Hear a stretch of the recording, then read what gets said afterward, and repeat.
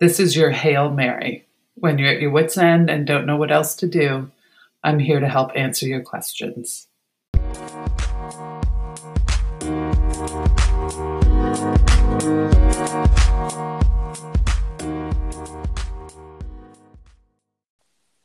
Welcome to another episode of Hail Mary. Lindsay, what do we have today?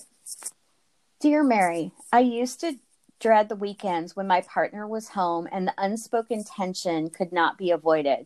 Monday mornings when my partner went to work could not come fast enough. Now we're stuck together in the house with no escape mechanism. I feel like I'm about to explode and I have no outlet. How do I navigate this without blowing a gasket or becoming an alcoholic? Cranked up and ready to blow. Oh, dear, cranked up. I remember those days. Monday morning would come and I would be exhausted. First off, take some deep breaths. Often. I'm assuming you've had conversations about the underlying issues. If not, it's time. He may not even know how you're feeling. Maybe you've had conversations and he just doesn't get it, or you're both just hoping it will go away. Trust me, it won't. I understand your reluctance to stir things up right now, but no matter what you do, you need to take care of yourself. Are you eating well?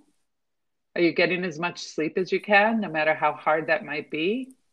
And are you moving your body? Movement is especially important because it helps us process emotions. Get out and take a walk. Do an online class that feels great and gets your blood pumping. Find little moments every day to find some peace and beauty.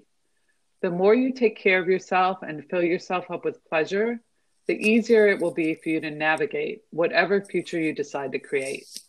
Trust me, the sooner you get this, the easier you will be able to manage all of life's stresses. Sending you a healing hug. Keep me posted on your progress. Hope this was a Hail Mary for you.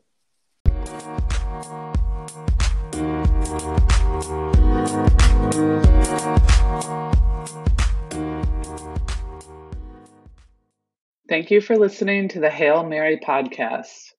If you're struggling and have a question that you want answered, email me at mary@maryvernal.com, and maybe I'll be able to answer it on the next podcast.